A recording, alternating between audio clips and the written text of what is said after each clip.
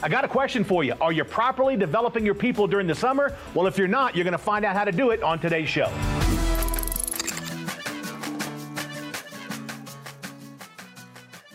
Now, before we get started, I want everyone to know that we launched our online pricing course this month. If you're a member, you can access the course by going to Contractor Training, Online Classes, then click the pricing button. This module deals with the exact steps to setting up your pricing properly so you can run a profitable business. This week, we're going to continue our Seizing the Summer series. This week, we're going to talk about leadership with Mr. Gary Alex. Take it away, Gary. Hi, I'm Gary Alex. Welcome back to Contractor University. We're here today, and we're going to talk about when summer is raging, and I mean rage, we are going to talk about how to maintain the development of your people. As one of the things that falls down in a lot of organizations, contracting is a difficult business to begin with. Then we start doing seasonality, and we start getting into these red flag conditions, which is where we are right now. And, there's just everything we can do to answer the phone, put the jobs in, maintain our head above water, which is great because we complain about not having it. And then when we have it, what happens is, we start doing battlefield triage. And one of the problems with battlefield triage is we start setting things down. And the question becomes, what's acceptable to set down and what is not? So one of the things that we've determined that's not is training and development of our people. So it's awfully, awfully easy to put down the training side and say, we're too busy, we can't have our monthly meeting, we can't have our weekly meeting, we can't have our daily tech training. I understand completely the emotional sentiment behind that. But I'm going to build a case for the business logic that the pain that it takes emotionally to say it's more important for us to actually make sure that you are in a room and understand alignment and quality and execution. And that hour that we take to do that, or that hour and a half that we take to actually do a performance review, outweighs the benefit of the extra service call. And what I mean by that is if I do 6 service calls in a day and now I can only do 5 because I did the 1 hour of training, the question becomes, are the 5 that I do going to become more productive enough that they cover up the loss of that 6th call? Or in this case, if you're doing more than that, then you're going to lose a call if it's an hour. So that's obvious. So if the average ticket's $350 in service and the gross profit dollars are $100 an hour to average a 2-hour call, we're basically $200 out of $350. We'd like to see that a little higher, but it is what it is. So I got to recover the $200. So what that means is the other 5 remaining calls would have to be $200 better spread out over the 5 calls. Or, if you did 200 divided by 5, you start doing the math and you ask, can I get $40 more per call if my guys and gals are trained properly? It's going to be an awfully hard argument to say that you can't, because then we're talking about price optimization and other things. So the point of battlefield triage is you do have to set things down because you can't do everything and do the technical work. But the dilemma of not developing your people while summer or winter, if you're in the northern markets, this concept goes beyond just this topic that we're talking about right now in the middle of summer. When it's raging and your world is on fire, you have to decide what the priorities are. What is more important to your people? The time and attention and the quality and the perseverance that you give to them to teach them that you care about them as much as you care about the profit? Or is it really all just about getting the work done? And I think you need to measure that in your own mind as a leader and ask that question. So I'm going to take over the whiteboard. I'm going to show you what I think some of the basics are. I'm not prepared to say that this is an all-inclusive list. It's not. If you go to the Human Resources section of the Contracting Best Practices library, you're going to see Section 13, Human Resources. There's probably 15 or 16 major core best practices that apply. But these are some core elements that basically say to your service technician or your plumbing technician, your supervisors, your managers, your customer service manager, your call center manager, your service manager, your ops manager, your sales and marketing person, your sales and marketing manager, your executive team. You run this business, but it's up to them to make it work. And they're really your customer, not the end retail consumer. So if we think about it that way as an inverted pyramid, that I'm essentially the smallest person in the company, and my job is to support the team, and the team's job then is to support the customer. What you're going to have is you're going to have a culture that's built around training, teaching, development, and you got to give feedback, and that's necessary. So let's go to the whiteboard. All right, so one of the hardest things we do as leaders is to coach, because first of all, giving people feedback requires some art and some skill. You need to understand and prepare, and you need to be focused on what you're going to say and direct it towards a purpose. Why am I giving this person this feedback? To what end? How am I trying to develop this individual? So with that in mind, as summer rages, we have the question, should we triage and sit down employee development, leadership development? And I think the answer is no. We maintain the course, because that's going to produce a better culture, and culture is what drives the business forward. So if I'm a $2 million company and I want to be $10 million, I can't have a management team that's going to act like a $2 million management team. So I got to develop them. When am I going to do that? I can't just develop them during the shoulder season. Heck, I don't even have the cash flow during the shoulder season in most cases. So we have to be thinking about this as consistency. Wally Weldon Long, who is a New York Times best-selling author, as he likes to say, he wrote a book. He wrote actually 3 books, but this particular book, The Power of Consistency, it's not a big secret that doing it consistently is what wins the game. So, I mean, if you continue to do the quality things that create execution, what you're going to end up with is you're going to end up with a culture that understands how to execute. So let's talk about this. So first and foremost, you got to do reviews. Whether you do them trimester or quarterly, you got to do at least 3. We do 4. These are scheduled out. They should be put on your calendar for the whole year. They are already on my calendar for all the companies. Yes, I dislike them. Yes, I dislike doing them. Yes, I do not like the time commitment that attaches to it. I'm just like you. It's hard to create that time, but I've also learned over my career and experience in developing people, it's the most important thing I do for them. So while it's not great from the standpoint of, oh my gosh, we got to do a review again, it's a quarterly review time. You know, when I'm done with them, I'm energized. And I feel really fantastic that the feedback that we've given to the team members is about helping them. And you can see it in their eyes. They're excited to get the feedback. They're excited about understanding how they can get better. And, you know, the younger people in our companies are very, very interested in that. Some of the people that might be more seasoned, like myself. We still love feedback, but we have context. So, you know, we've gotten a lot of feedback over time. And so it's still important, though, that you get feedback. So do the reviews, do them quarterly, make them prepped. Go to the section 13, download the review that I have there. There's also a Leadership 360 review, 360 degrees, which is where they review us. And so that feedback is equally important to me. I read through some of those comments, and I think, you know, they're right. I can do a better job in these areas. And so it's important because what happens is you get a little lazy, you get a little distracted, you get a little tired of doing the same thing. You lose the discipline of consistency because consistency isn't always sexy. And so they tell us, hey, you know, you guys aren't doing it. I don't feel like I understand the communication of the core value the right way. Okay, great. Or we need to add a core value was the last comment. You know, are we committed to these types of things? So good feedback, 360 degrees. Second, one-on-ones. You need to say to your direct reports every week or every bi-weekly. I do them bi-weekly, so I stagger my companies.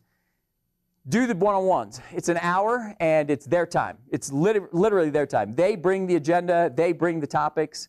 They bring their concerns. They bring their stuck items. They bring the challenges that they're facing, if they have emotional challenges, employees that are giving them problems, business areas that might be erratic for the manager that they don't have great experience in. They might ask a question, you know, I'm having this problem. What do you think I should do? So it's great opportunities to give one-on-one feedback and coaching and bring your considerable experience and seasoning and all the things that you've learned, and it's a way to pass through the knowledge, you know, in what I would consider to be like an IV drip. So I want you to think about this. So I have 3 direct reports. So that's 3 meetings. I do them typically on Monday.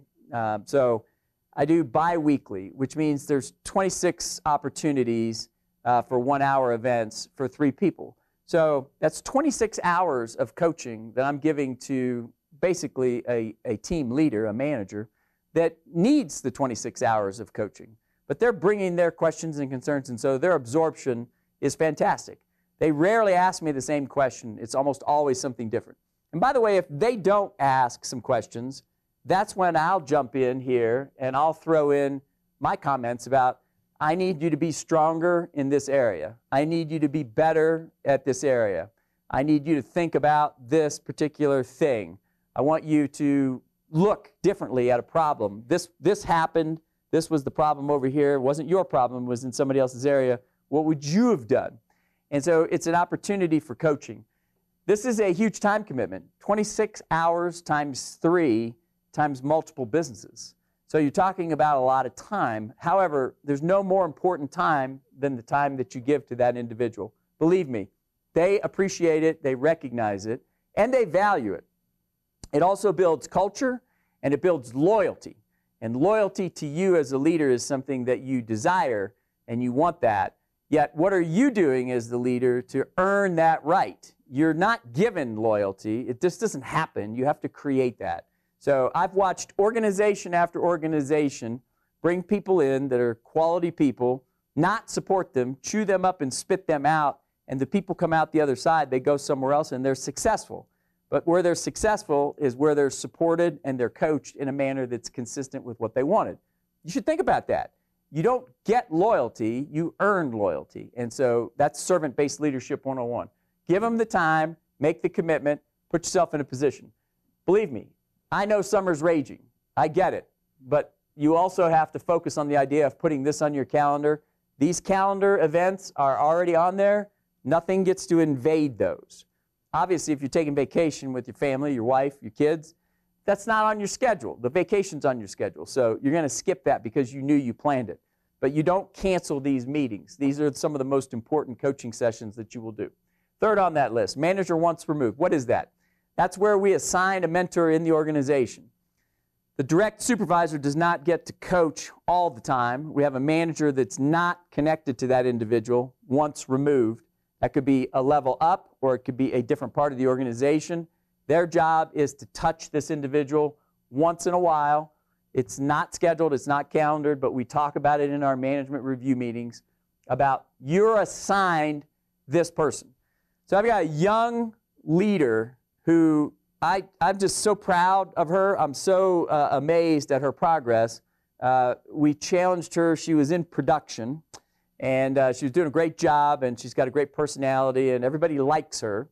But no management experience, young enough that just hasn't had the opportunity yet, but has the skills and was demonstrating that looks like you're going to be a really good, effective leader. Do you want the job? And so, I don't really know. I mean, I've seen what the job entails, and, it's different. I like my peer relationships. I like going to lunch and socializing. Yeah, when you become a leader and a manager, you can still go to lunch and socialize, but those people now report to you, and you're going to be doing reviews. Sometimes you might tell them, it's a corrective plan, what we call a personal improvement plan. The PIP, the personal improvement plan. That's no fun. Basically, you're putting people on notice that you got to fix what you're doing wrong, or you're probably not going to be around. We're going to bless and release you. So because of that, you can't be, a manager and a leader and be, a social connection the same way that you were. Things will change. So I'm not sure if I want to do that or not. Well, the answer is yeah, I want to do it. So a lot of inexperience, fully unaware of the scope of what it takes to be a leader. But we assigned a manager once removed who's a very adept manager. We have spent time working with her one-on-one. Weekly type coaching sessions, just check-ins. How you doing? What are your challenges? What's going on? And the speed at which the evolution that is being picked up and how quickly she's learning how to be an effective leader and manager is remarkable. And the product category is exploding because of that. She's already re-engineering things and saying, why do we do it that way? Maybe we could do it a different way. We can improve efficiency and we can improve productivity. We should think about this. So she's bringing new ideas and new thoughts, new innovations to the process. So when she was in the production role, she wasn't doing that. But now that she's become a manager, the fact that there's a manager once removed working with her as a mentor, encouraging her to say, you got to step up. You have to mind for conflict. You have to be forthright about your ideas. If you have an idea and you don't put your idea out there, it's probably never going to make it out into the business plan.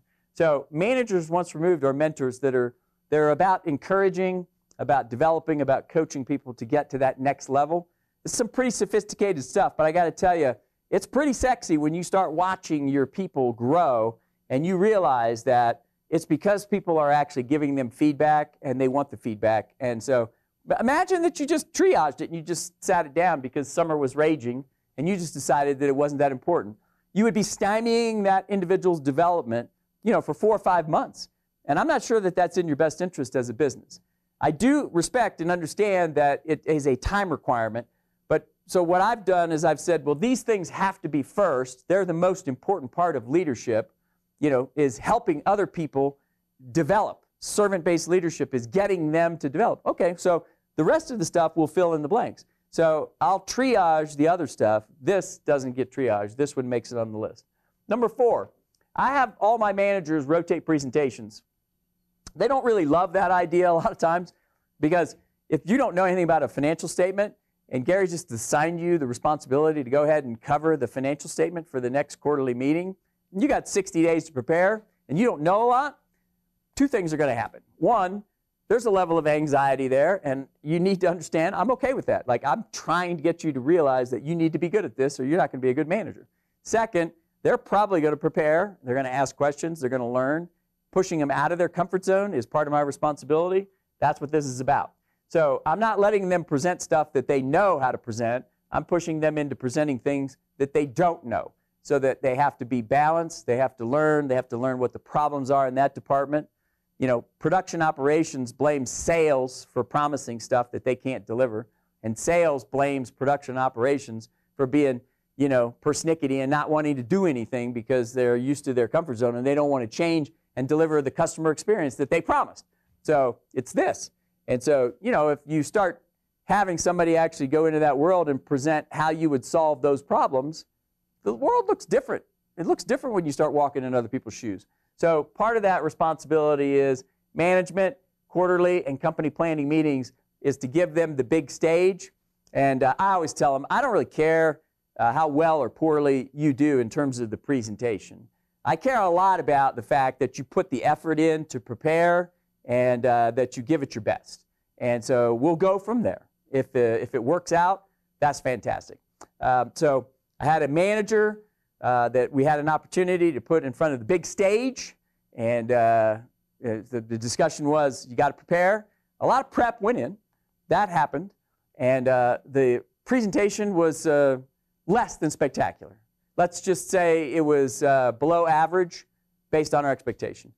My coaching comments coming out of it were, did you prepare? And the answer was, man, I prepared my you-know-what off.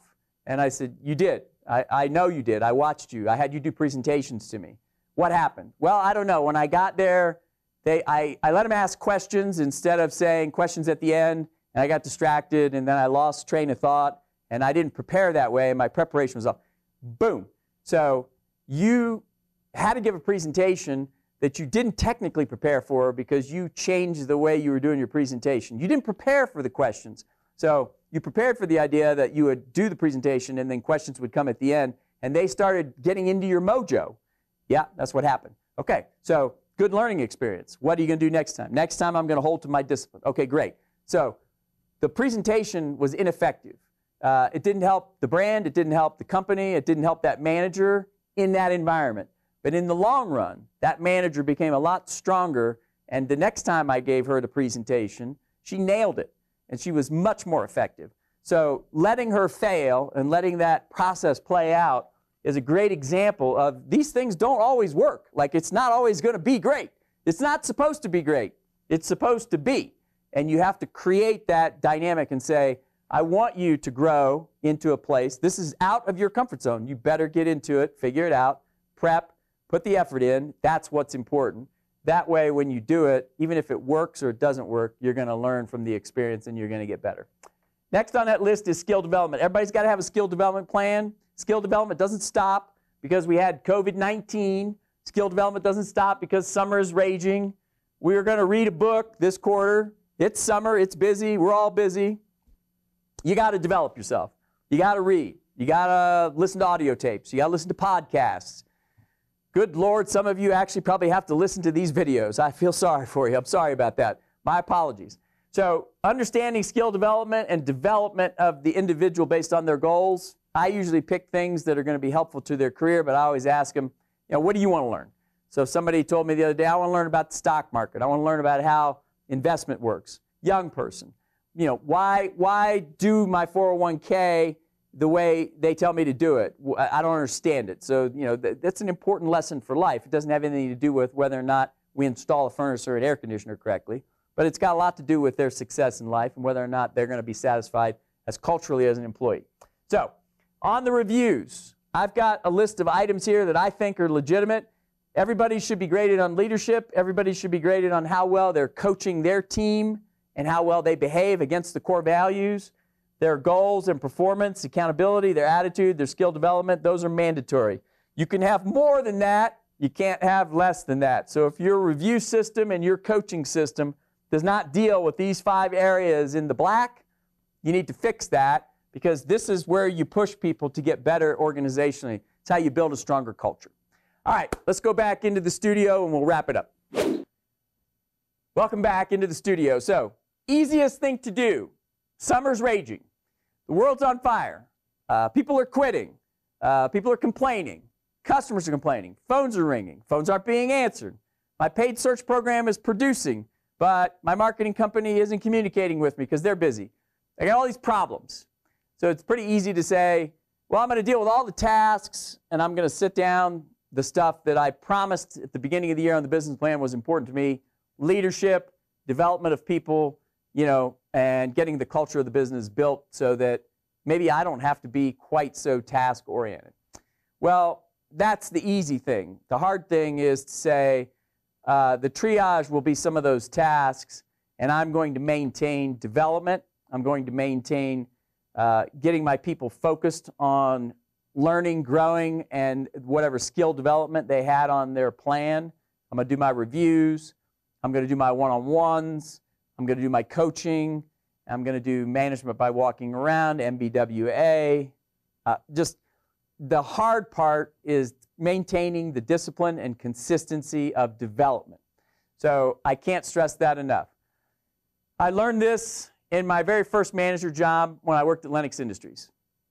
I had a great group of salespeople, and they lacked certain skills.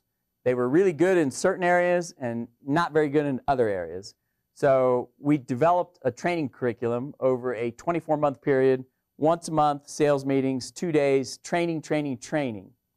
I made them a deal.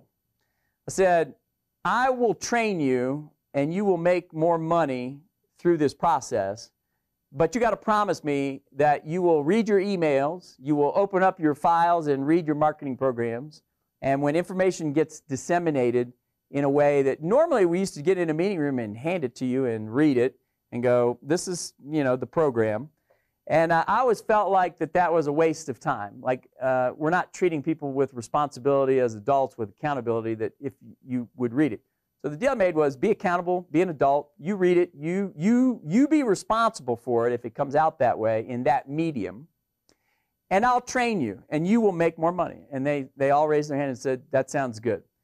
Well, when it gets busy and the phones are ringing, the first thing a salesperson wants to do is pick up the phone and go outside and take the call, because that's an order and that fulfills a endorphin. It's a comfort zone issue.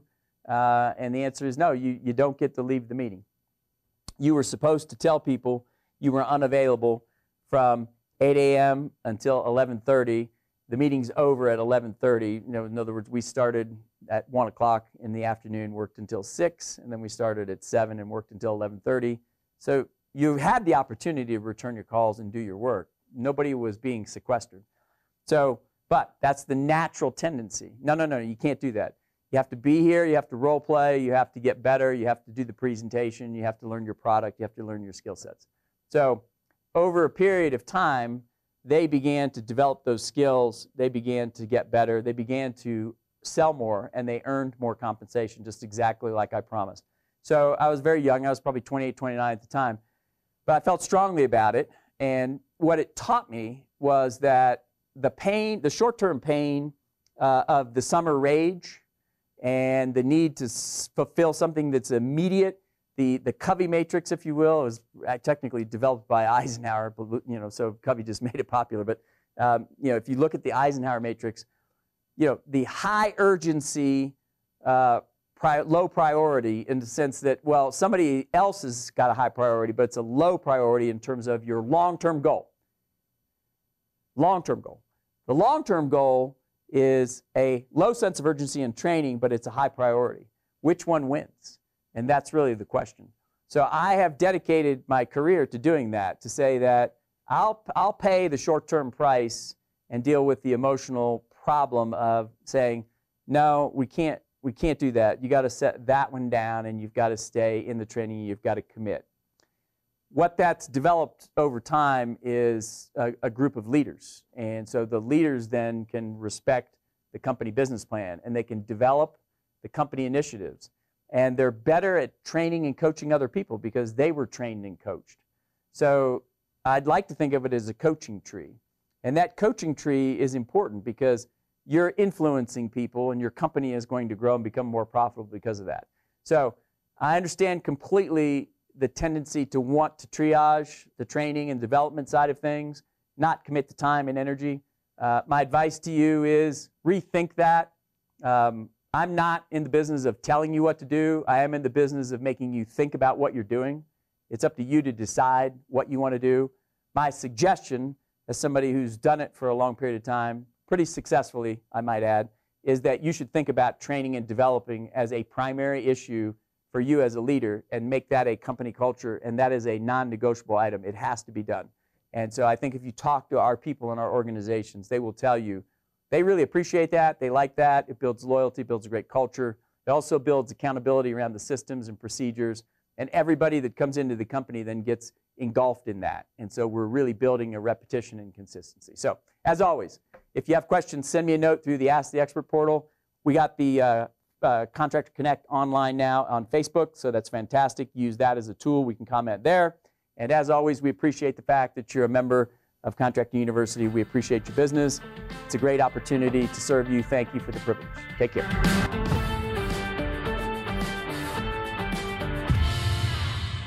Awesome content right there, as always, from our Seizing the Summer series. Now listen, if you like the content and you're not a member, you can get full access to the series right now. All you got to do is fill out the form on this page. This is powerful content that you can implement all summer long to maximize your profits and get ready for the dreaded slow season this fall. Well, that's it for today, folks. We'll see you again very soon. Until then, my friends, bye-bye for now.